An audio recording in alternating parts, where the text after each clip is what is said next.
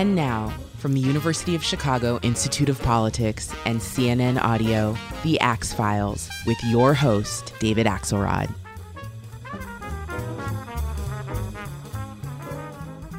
John Bolton has been a fixture on the American diplomatic and political scene for nearly half a century, long the bête noire of the left for his strongly interventionist views and loudly expressed distrust of global institutions. He suddenly finds himself under assault from the right after splitting with President Trump, whom he served as national security advisor. His strongly critical account of life with this president, The Room Where It Happened, is a national bestseller and the subject of ongoing legal proceedings. I sat down the other day with Ambassador Bolton at the University of Chicago's Institute of Politics, and here's that conversation.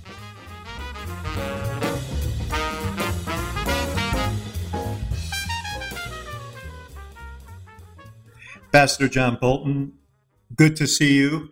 I learned right before we went on the air that you were at the University of Chicago 10 years ago on this day, speaking to the Federalist Society and the College Republican. So welcome back. Yeah, you have better information than I do.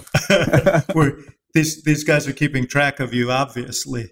So, as are many other people, because you've made a lot of news lately. I want to talk about your book. I want to talk about your life and your own journey. But first, I just need to ask you some questions as someone who spent a fair amount of time with the President of the United States, to interpret the events of the last few weeks through the prism of that experience.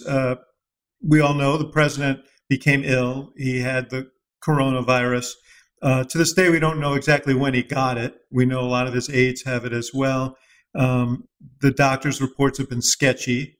There hasn't been any in-person briefing in many days. What is going on? What do you make of that? What do you imagine is going on inside the White House? And is he just calling all these shots himself?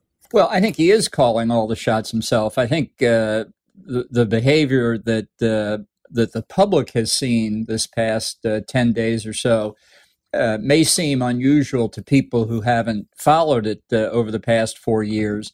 But from my perspective, there was no difference really in how he performed.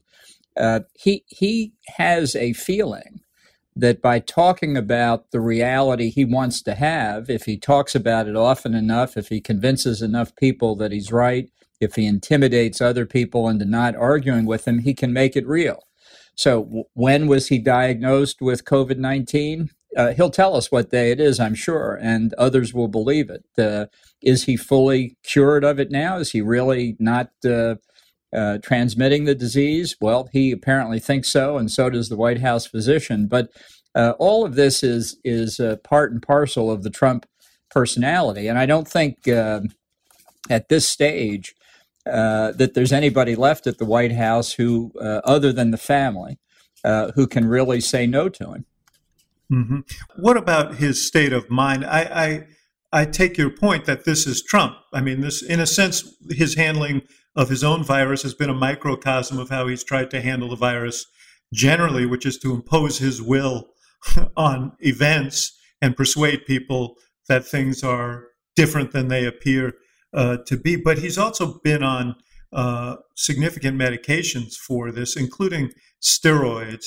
And, you know, I watched him last night at an event, and he seemed particularly wound up at that event. And I was wondering if there should be any concern about his state of mind right now. I don't think it's any different than when he was not on steroids. I think to me, I've watched it all. It just looked like another day at the office. And, I think anybody gets an adrenaline high when you're in a rally like that. That part I don't find surprising. But this insistence, this obsession with one thing or another as it's come up, for example, the drive around Walter Reed the day before he was released, he wanted to do it, and by God, he was going to do it. And, when you're president, you don't have to eat broccoli if you don't want to, and you can go on a ride with the Secret Service. So he is, I think he must see that the political environment for him is becoming increasingly problematic. And so his desire to do what he wants to do in the last weeks of the campaign, I think becomes more insistent. But I don't think that's a function of chemistry. I think that's Trump under pressure. What about from the perspective of a national security advisor? What concerns do you have about what he might do, and what concerns do you have about what malign actors might do looking at him in this moment of instability? Well, to take the foreign question first, look, I think it's customary during an American election campaign, especially in the closing days. It will also be true during the transition period when there is uncertainty as the incumbent's power ebbs and the incoming president's power begins to flow. That adversaries will look to take advantage of us. That doesn't mean that they will try and confront us directly on a major issue. Necessarily. It means in locations and on issues that may not have been at the top of the priority list anyway, but certainly in the environment we're in are getting a lot less attention than they probably deserve, that they would seek momentary advantage. Will the Russians try something in Belarus, in Ukraine? Will the Chinese do something along the line of actual control with India in the Himalayas or in the South China Sea?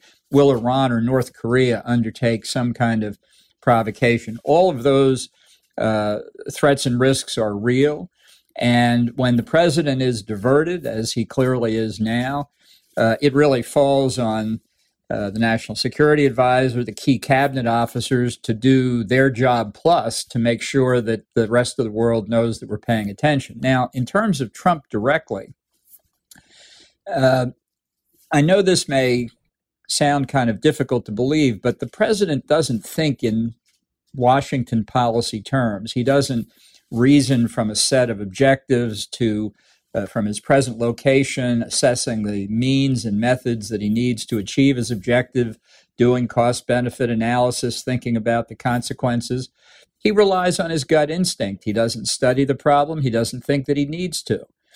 He thinks he can make deals internationally by sizing up foreign interlocutors, and on the spur of the moment coming to agreement.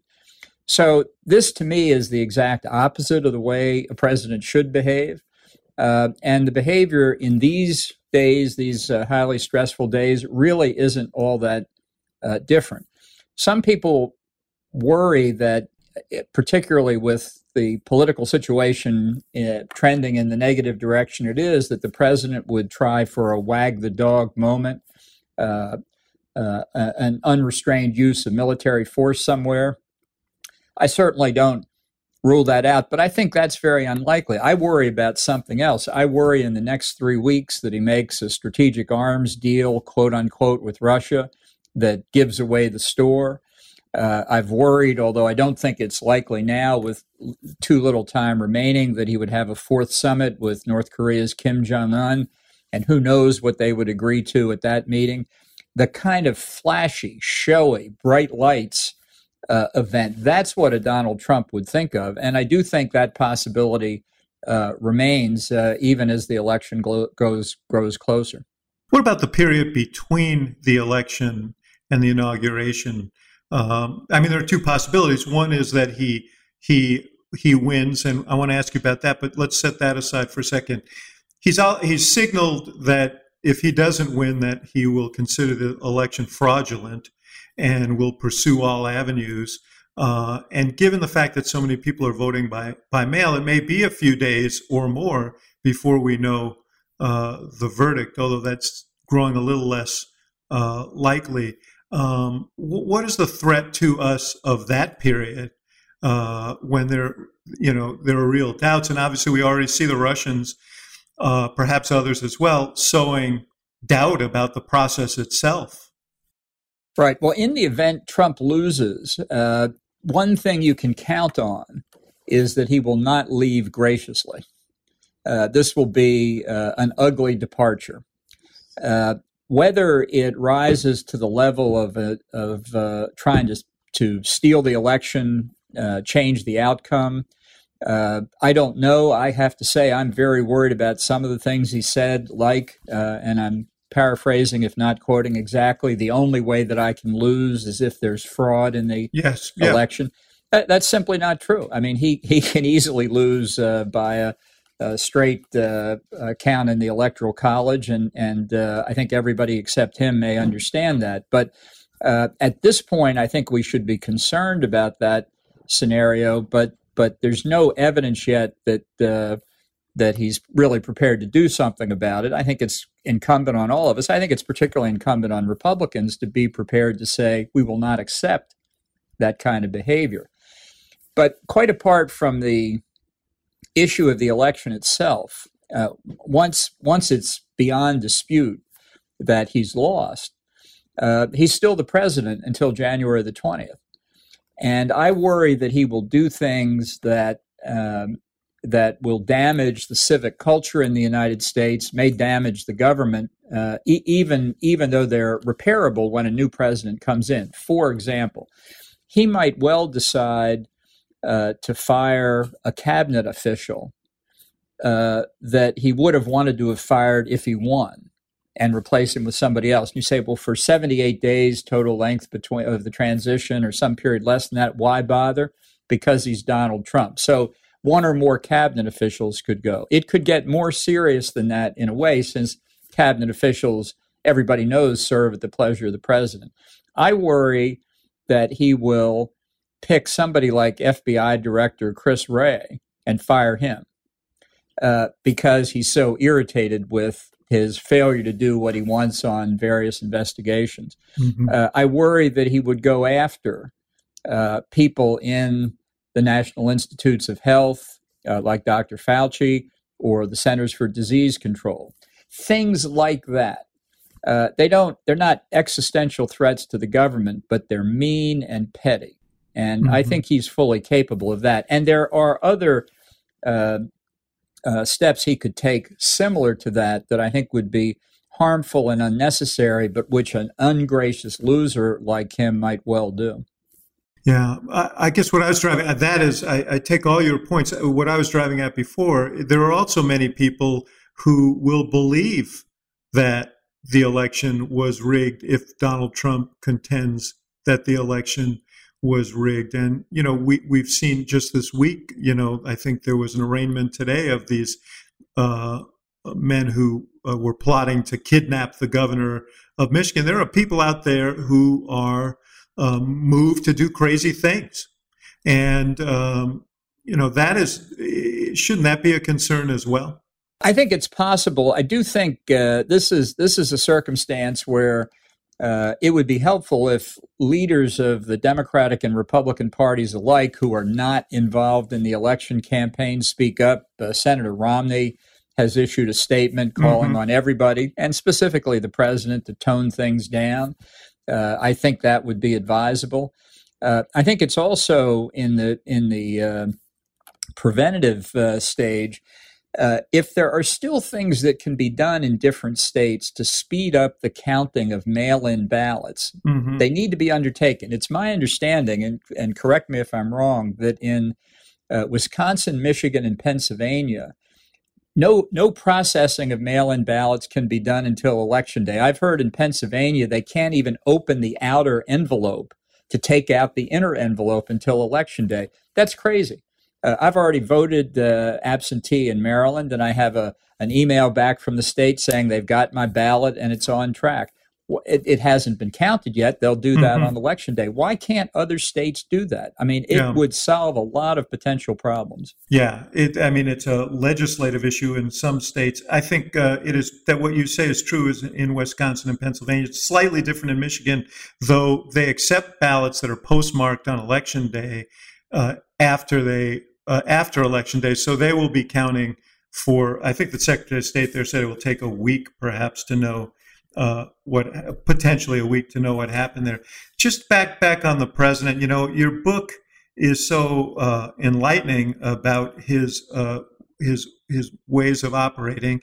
And they're also enlightening about how others discerned his ways of operating and took advantage of it, like Xi Jinping, Kim Jong-un, Vladimir Putin, and flattery became a very potent tool for that. Talk about that a little, because that's the opposite of this. The president can't tolerate a verdict of rejection from the voter. So he will depict this election as fraudulent regardless of what is discovered. But in terms of his dealings with leaders around the world, it seems like everybody's figured out sort of how to game him. I think particularly our adversaries think he's an easy mark. And let's take Vladimir Putin as an example. I first met Putin in October of 2001. And in the 20 years since then, he's only gotten smarter, craftier, more knowledgeable, and more powerful. And every time I thought of Donald Trump on the phone with him or in a meeting with him, I worried about what might happen. I think we escape the worst possibilities. But if he gets another term, it's 4 more years of Putin working on Trump. I think foreign leaders did come to understand that flattery will get you everywhere with Trump. And I think they also understood that getting Trump alone was the ideal way to negotiate with him. And I'm not speaking only about myself here, but they wanted Vice President Pence separated from him, Secretary of State Pompeo, myself, you name it. The fewer people around him, the better. One-on-one, big guy to big guy. Let's negotiate. And I think that's very dangerous as well. The classic example, and I write about it in my book, Woodward wrote about it in his book, and had the famous Kim Jong-un letters to Trump. You can't talk about those, right? I can't. I'm still, because of the pre-publication review process, but what I can say is I've read all the letters that were exchanged up until the point I left, and I felt if the letters were ever released, they would be embarrassing to Trump, that he liked them so much. Kim Jong-un called him Your Excellency. Well, everybody gets called Your Excellency in international diplomacy. Your Excellency Axelrod. I mean, we're all excellent, right? Trump didn't understand that. And the flavor of the letters was like they were written by some bureaucrat in the Korean Workers' Party agitprop directorate. And he didn't understand that either. And finally, he did give the letters to Woodward, and I suspect people are laughing at these letters in the United States, but they're particularly laughing in North Korea. It just shows how inexperienced he is in the affairs of the world, despite his desire to have a reputation as a very sophisticated, knowledgeable person. So let's talk about Putin for a second. You were there in Helsinki. You described being frozen to your chair when you saw the President of the United States essentially take the word of Vladimir Putin on their interference in the U.S. election over the unanimous concurrence of the U.S. intelligence community. This followed a meeting that they had for several hours, I think, where no one was there but the translator, and she was not allowed to take notes. What do you make of that? Because I think Americans wonder, what is it about Putin? Why is he so deferential to Putin? Why does he never have a word of criticism for Putin, even when there are reports of bounties taken out against American troops in Afghanistan offered by the Russians to the Taliban to kill American soldiers? Well, there is no satisfactory explanation for it. That's the short answer. The best that can be said, and this actually makes things worse in my view, is that he treats other authoritarian leaders like Xi, like Kim, like Erdogan of Turkey, the same way. He has commented himself that he has an affinity for the authoritarian leaders that he doesn't have with the leaders of many of our closest allies, democracies around the world. I will say, with respect to the meeting in Helsinki, my staff did speak to the U.S. interpreter, and the report was that the bulk of that conversation was about Syria, and that there was there were no concessions made on our side. So I feel comfortable about that. And Putin himself said that it was Trump who had first raised in that meeting Russian interference in the 2016 election. So it's the appearance is worse than the reality. But I think Trump is so obsessed with refuting the idea that there was collusion with the Russians in 2016 that he simply finds it impossible to admit, except under duress, that the Russians were trying to interfere in the election, because he fears if he admits that, in effect, he's admitting collusion, or at least he's conceding the legitimacy of his election. I think that's completely wrong. I think he would strengthen his hand if he were more upfront about what the Russians did, and honestly, what we did in the administration to strengthen the U.S. hand against such interference, which is being operationalized even as we speak. Yeah, you wrote in your book about several instances, Ukraine being the one that gets the most attention. We'll talk about that in a bit, where you felt that Trump subjugated the national interest to his political interest, to his obsession with being reelected. You talk about some of his dealings with China in that regard. There were some other instances, some that you felt very troubled by. But I guess my question is, did you ever see evidence that he was acting in his own personal commercial interest, business interest? No, I didn't see evidence of looking out for his business or economic interest. I do think that he has trouble to the point of near impossibility of distinguishing his personal interest from the national interest. He thinks that if he has good personal relations with a foreign leader, then the United States has good bilateral relations with that country. Now, I would not diminish the importance of personal relationships in these kinds of things, but they're obviously not equivalent. And when you see a Xi Jinping or a Vladimir Putin on the other side of the table, you know they don't have any trouble distinguishing Russian or Chinese national interest from personal feelings. I don't think Trump has that ability. If you had $420 million in debt, personal debt, you'd probably have a hard time getting clearance to be national security advisor. Well, I wish I did have $420 million. Yeah, that would be a high-class problem, I acknowledge. But does it cause you any concern that the president has these massive debts, and does it make him a security risk? Well, look, I think I certainly have not done any study of the president's finances, but I think by reputation, even before he became president, the network of the Trump organization and the complexity of its financial structure makes it pretty clear that there's a lot of leverage and there's a lot of uncertainty in Trump's performance. And the real issue would be if anybody has taken advantage of it. There's much about that $420 million in debt and other debts. We don't know who holds the debt. We don't know what the terms are. And we don't know, for example, if he loses and comes out and people start saying, we want those debts repaid, who might come to his rescue then? So I think these are all legitimate questions, and it's for Congress and the press to ask them. I personally think that a presidential candidate should be able to withhold their taxes and finances. I think it's up to them. They want to take that political risk. That's fine. I would not require it. But if you do withhold, you got to face the consequences that people are going to say he must be hiding something, and they're going to go after it. But what about, you're talking about candidates, fair enough. What about presidents? I mean, should presidents not have to make fuller disclosure? Because now they are making decisions on behalf of the United States. Shouldn't people know if there's leverage against them? Well, I think most presidential candidates have made disclosures, yes, and presidents have published their tax returns.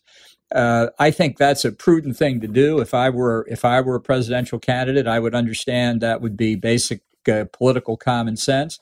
But I wouldn't make it mandatory. I would not. I mean, I think I think our politics is too regulated as it is now, and I think that's an example of it. We're going to take a short break, and we'll be right back with more of the Axe Files.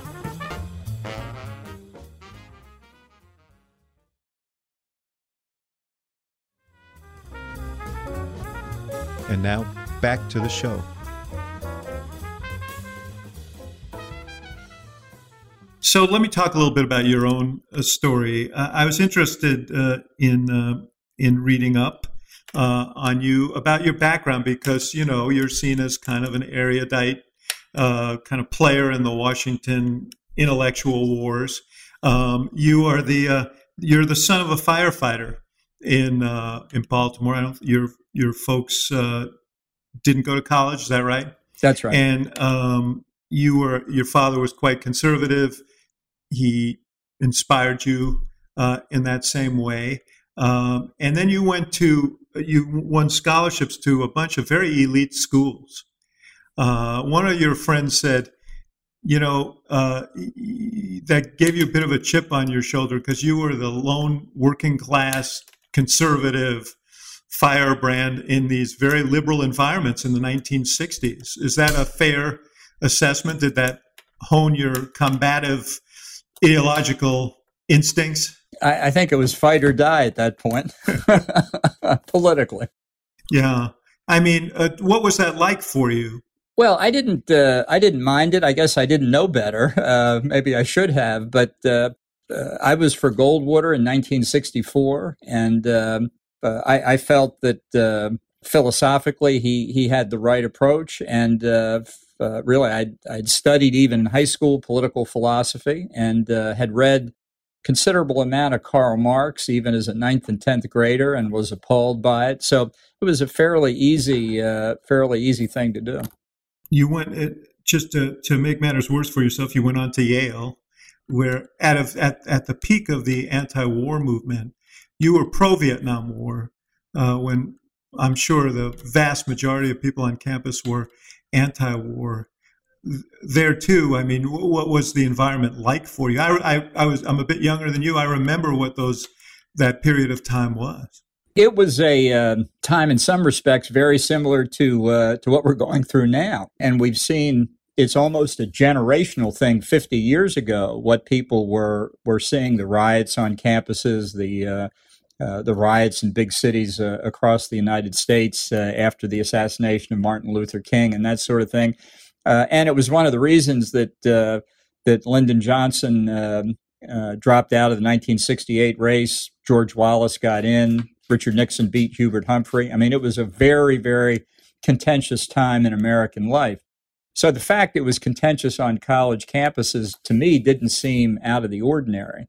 My father was out on the rooftops of row houses in Baltimore in the days after Martin Luther King's assassination, putting out fires that rioters were setting in the black neighborhoods in Baltimore. And one night, some guy with a shotgun was firing at the firefighters. And my father and a couple of other folks who were on the roof of one of the row houses chopping a hole in it to vent the fumes and prevent the whole block from going up, took out after the guy with their fire axes. And fortunately for them and the guy who fired the shot, he got away. But it was tense all the way around. You're famously someone who has taken an aggressive stance on U.S. military action. You were a supporter of that war. You wrote in your memoir about your decision to join the Maryland National Guard, and this has earned you the epithet chicken hawk from people who oppose you politically. But you also suggest that you have regrets about having made that decision.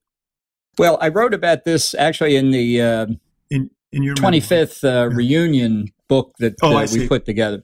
And what I said was, it was clear to me in 1970 when I graduated that we were no longer committed to winning the war in Vietnam. And I made a very cold judgment that there was no point in going out and getting killed when my own classmates would give the rice paddy I had died in back to the Viet Cong.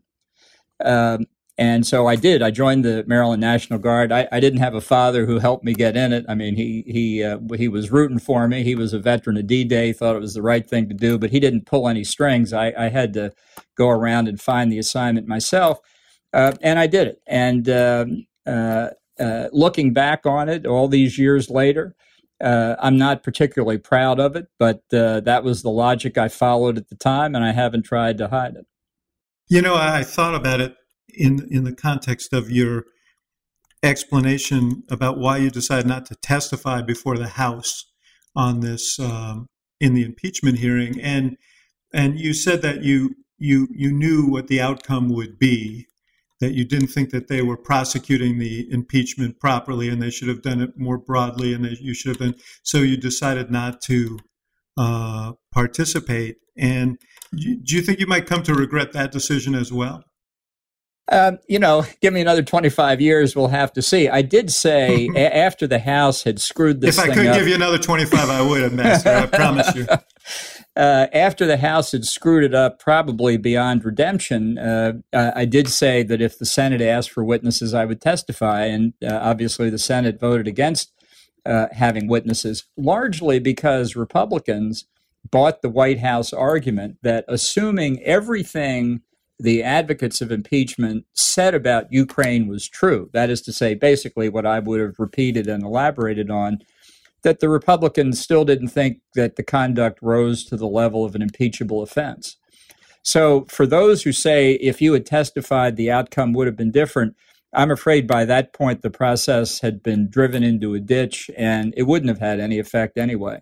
Had they done it differently at the beginning, there might underline that word, have been a different outcome. The thing about offering to testify before the Senate was there was a pretty good sense that the Senate wasn't going to accept witnesses, so it was kind of a cost-free offer. No, I don't think so, actually. I thought at the time that everybody was counting votes, but I thought narrowly they would call for witnesses. And in fact, in preparation for that, my lawyer had gone to the NSC staffer who was doing the pre-publication review of my book and said, will you please do the Ukraine chapter first, because we may need that as the basis of testimony.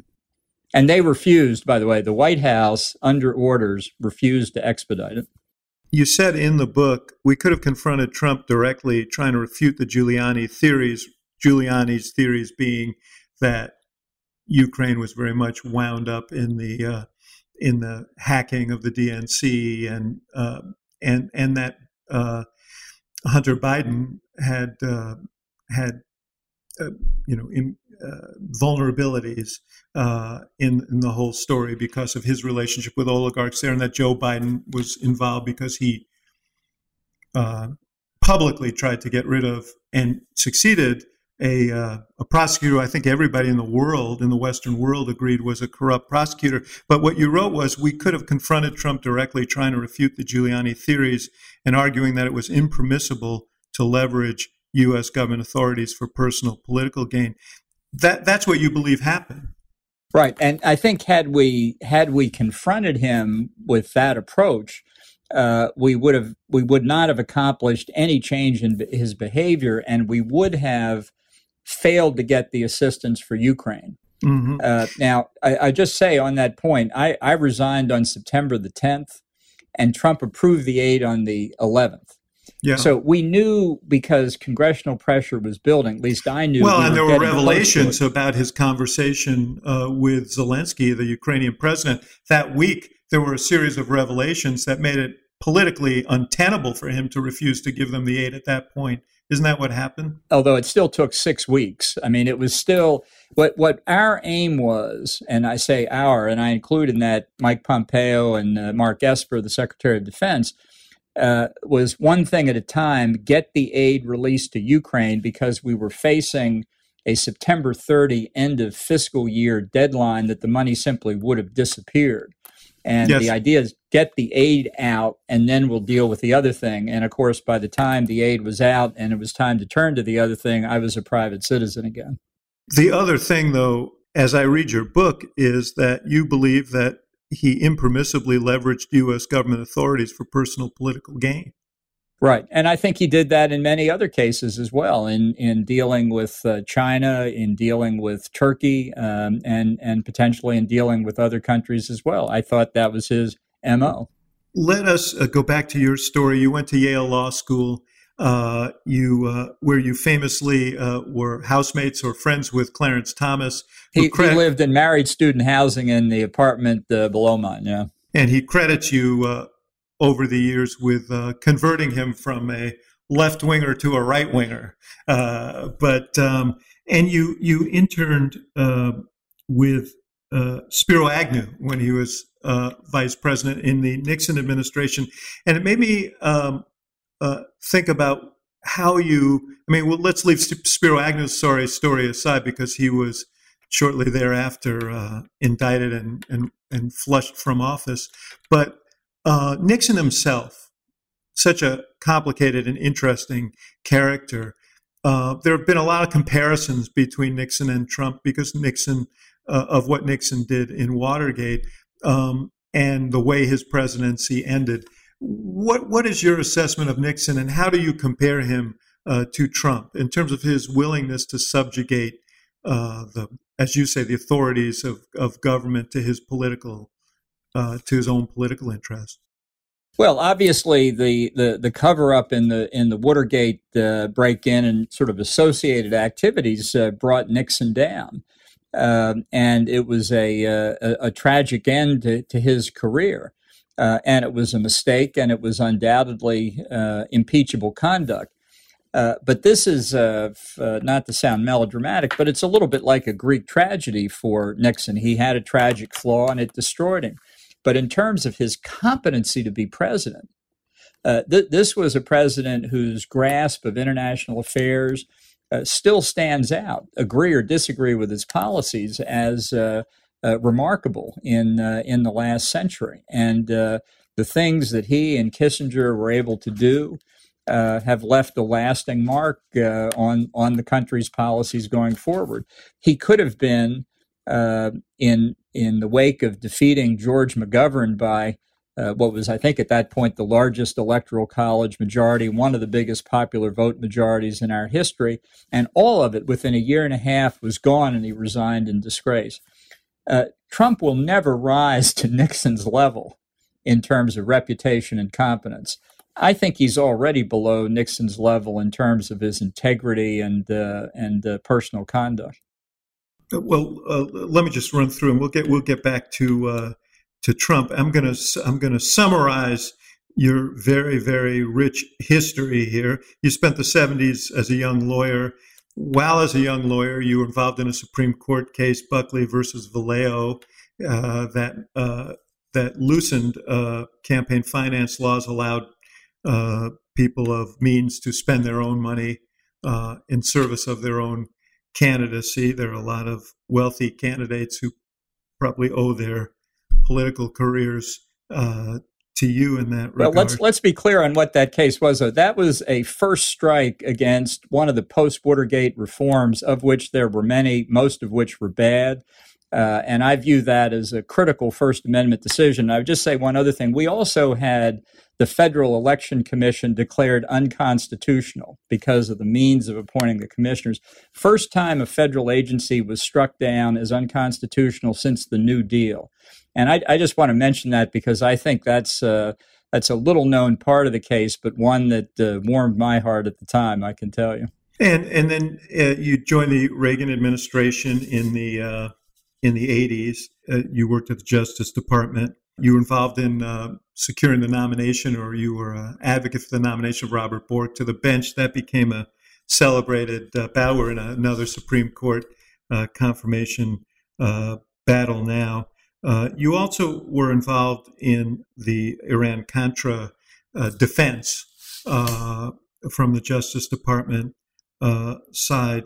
Tell me, because you write a lot about the appropriate actions of government, tell me what your sort of thumbnail defense of Iran-Contra was. That was the decision to sell arms, secretly to sell arms to the Iranians, and then ship the proceeds to the rebels in Nicaragua, both of which were illegal under U.S. law. Yeah, well, I don't defend it. I thought it was a travesty, not because it was illegal, as the iconic French Foreign Minister Talleyrand once said, "It's worse than a crime; it's a mistake." The idea of trying to appease the Iranians by exchanging terrorists for things they wanted was a betrayal of what Reagan had always said, that we're not going to negotiate with the terrorists. It was a mistake. When you do that, you're incentivizing other terrorists to capture more Americans, to bargain for them, number one.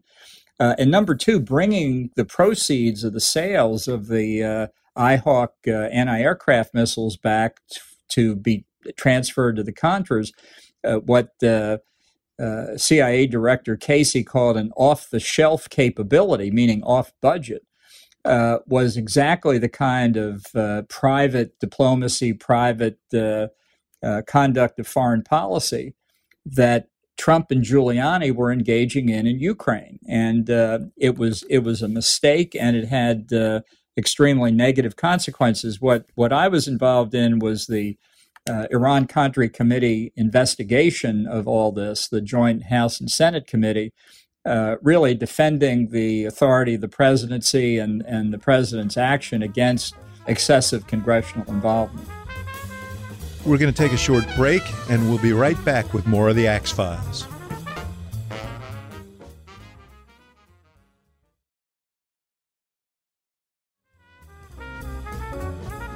And now, back to the show.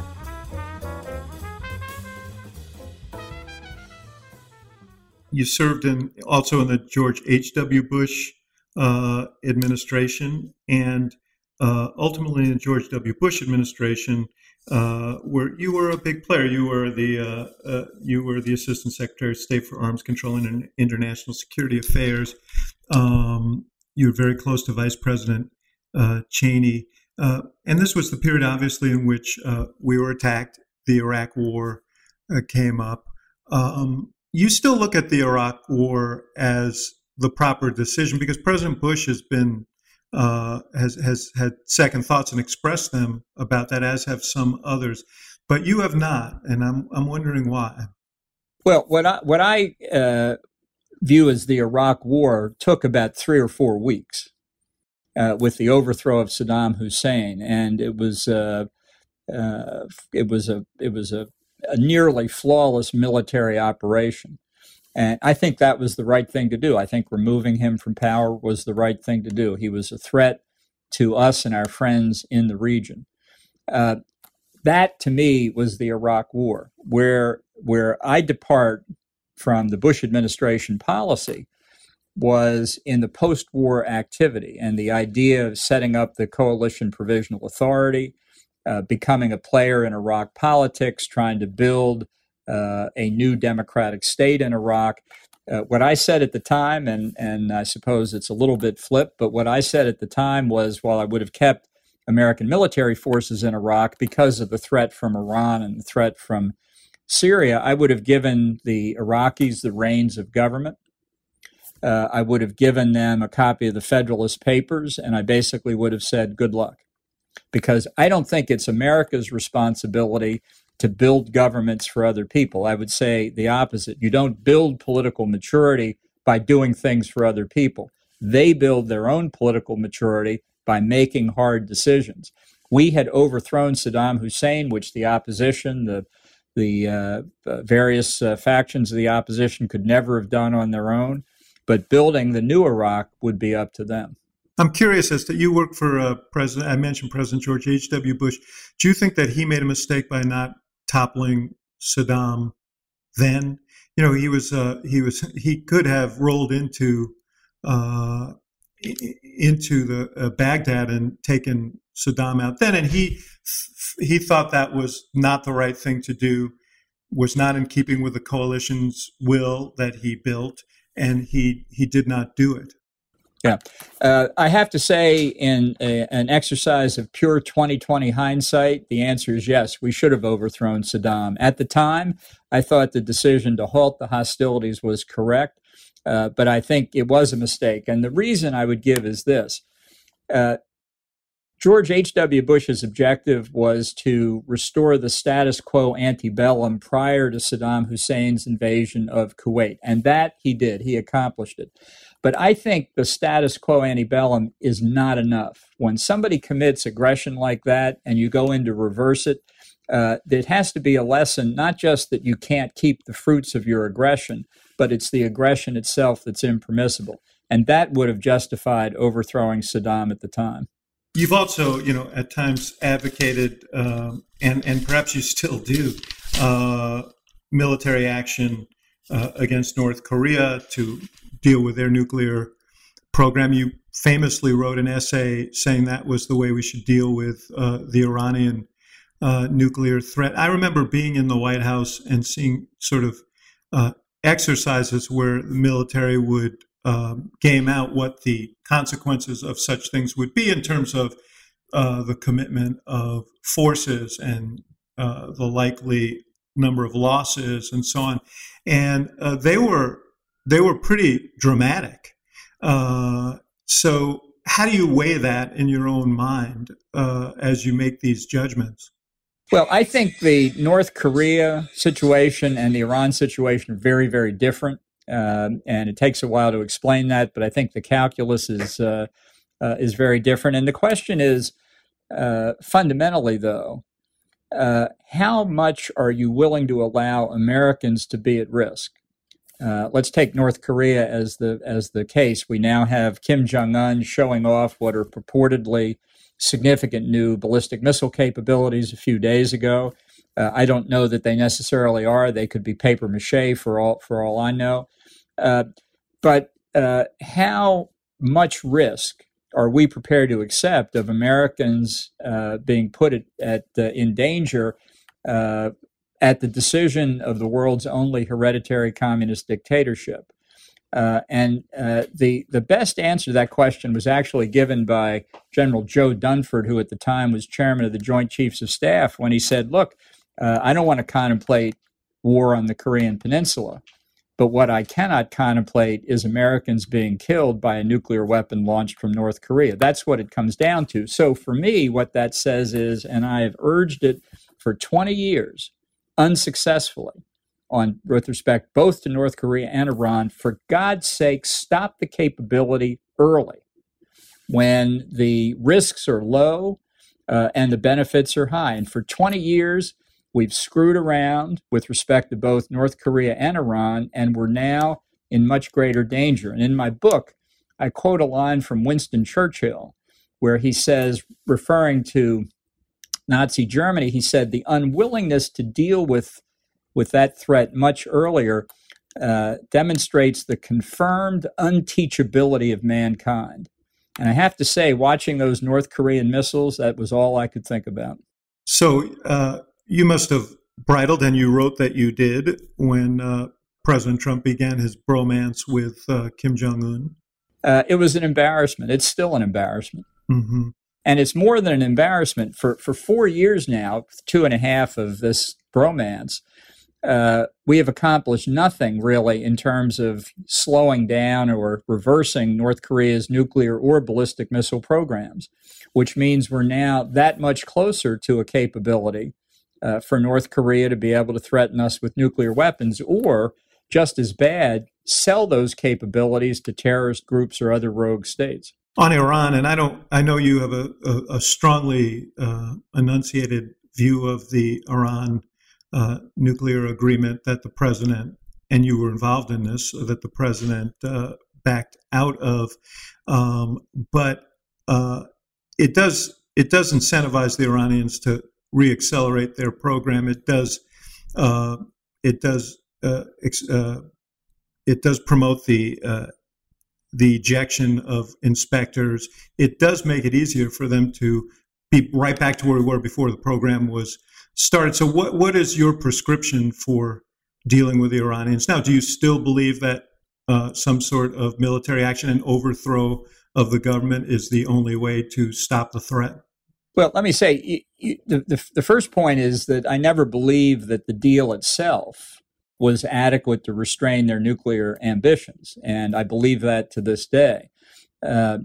We have no way of checking in much of Iran for activity that wasn't previously declared to the International Atomic Energy Agency.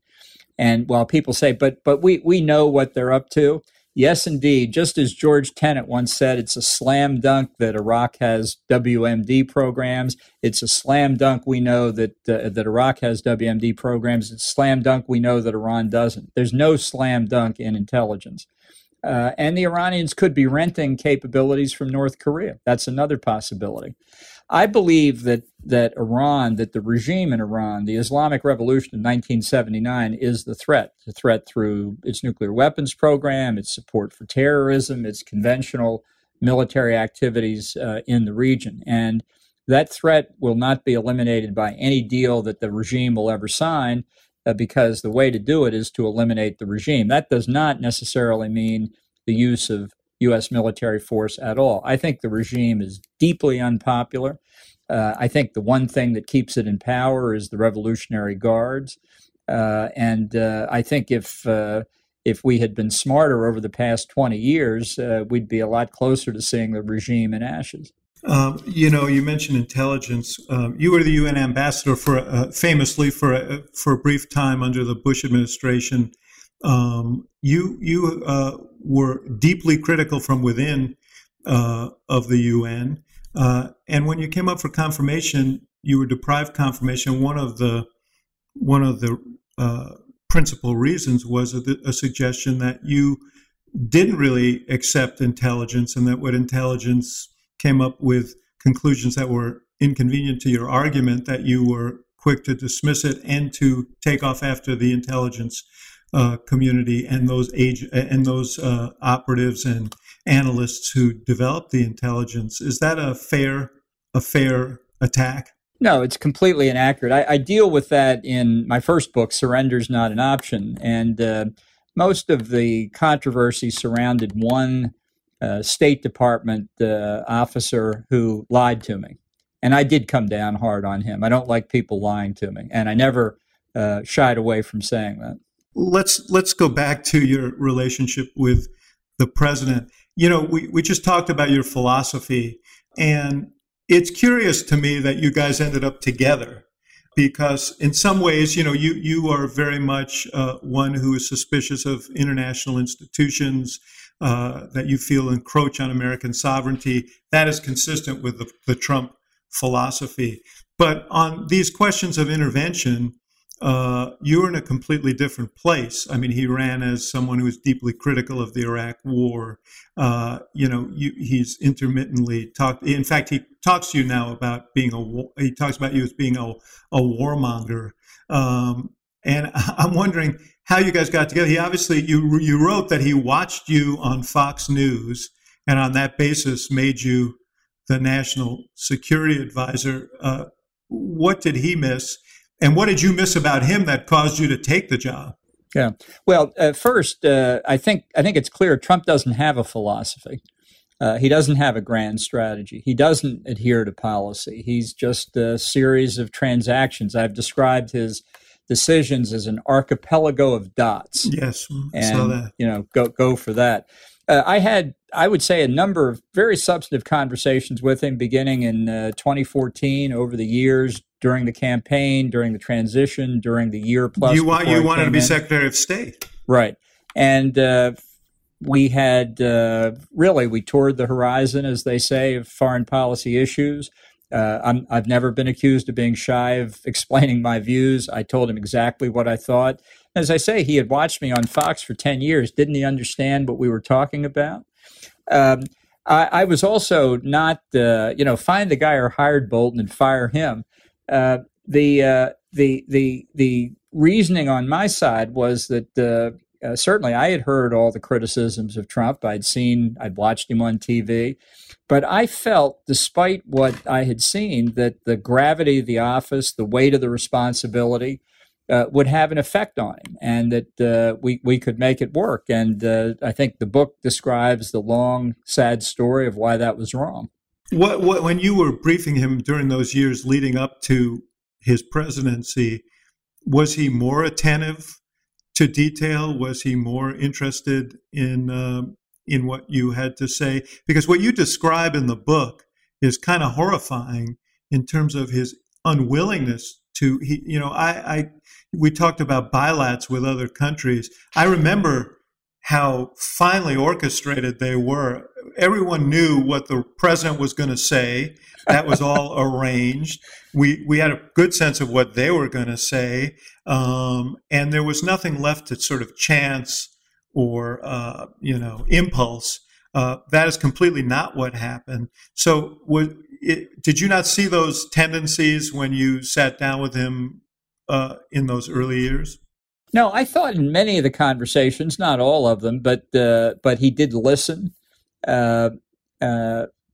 Those turned out to be, I think, a form of salesmanship on his part, because I had also heard that H.R. McMaster, my predecessor, in trying to brief him while he was National Security Advisor, ran into difficulty because Trump would just start waving him away, stop listening to him, stop being attentive to the briefing, and it was clear that anything that was more than a few sentences long just wasn't going to grab his attention.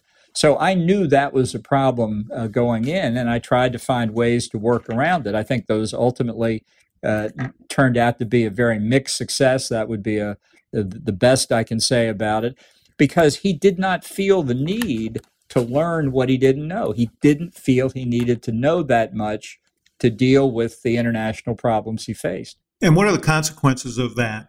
Well, bad decisions on the part of the president. They reflect his instinctive, ad hoc, transactional approach to decision making. I'm sure it was true on the domestic side too, from what I could see. But it's certainly the exact opposite of the way you should behave in international affairs. And I watched humorously, really, on TV, the criticism of the lack of process in the NSC under the Trump administration. Tell me how you're supposed to run a process involving the president when he doesn't want a process.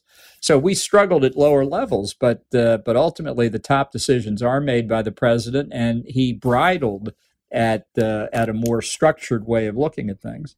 We saw this in the campaign of 2016 when he said that he knew more about ISIS than the generals. Now it appears that he feels like he knows more about the coronavirus than the public health experts.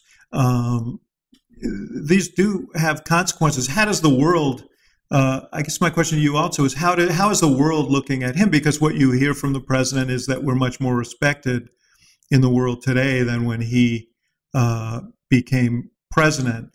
That doesn't square with the polling from around the world, commentary from around the world, but I'm wondering what your perception is. Look, I think the buildup of the defense budget has had a huge impact internationally. I think it was necessary. I think it was driven far too low in the Obama administration, and it's still not at levels where it should be. And the increased capacity of U.S. forces around the world has undoubtedly gotten people's attention. That has little or nothing to do with Trump's performance in office. I think people laugh at him. I think they think he's a joke. And what I say to particularly to friendly audiences in Europe and in our other countries of our other allies is you must treat Trump as an anomaly. This is an aberration. And if he loses, the damage will go away and we will fix it together. And people should not draw extensive conclusions about the United States, its interest in alliance structures or peace and stability around the world, or even protecting our own interests around the world, simply based on the conduct of Donald Trump. The rise of populist nationalism is not limited to the U.S.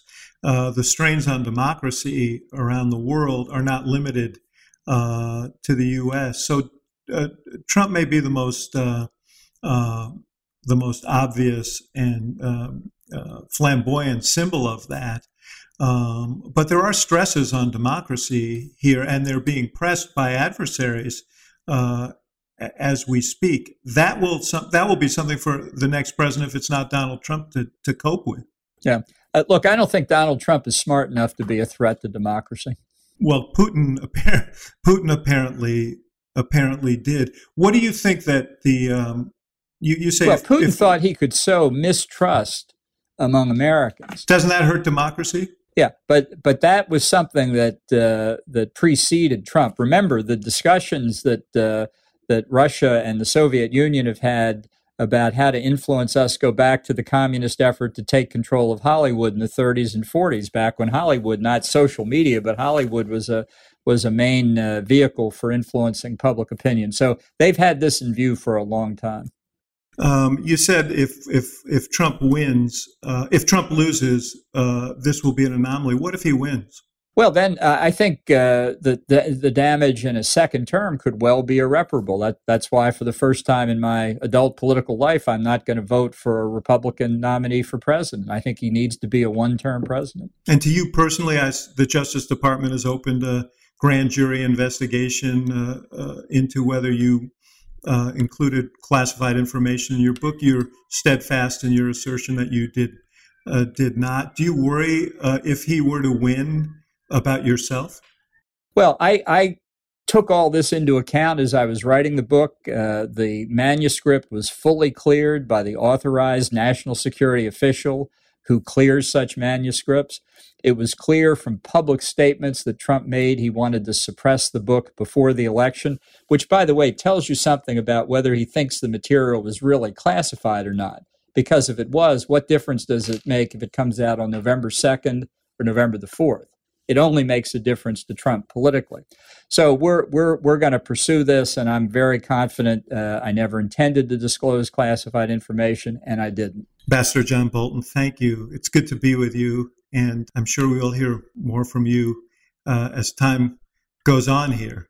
This is, as you say, if Trump is an interlude, I'm sure this is an interlude in your long career here, and you'll be speaking out in the future. Well, thank you very much. Good to be with you. Thank you for listening to The Axe Files, brought to you by the University of Chicago Institute of Politics and CNN Audio. The executive producer of the show is Emily Stanitz. The show is also produced by Miriam Annenberg, Jeff Fox, Hannah McDonald, and Allison Siegel.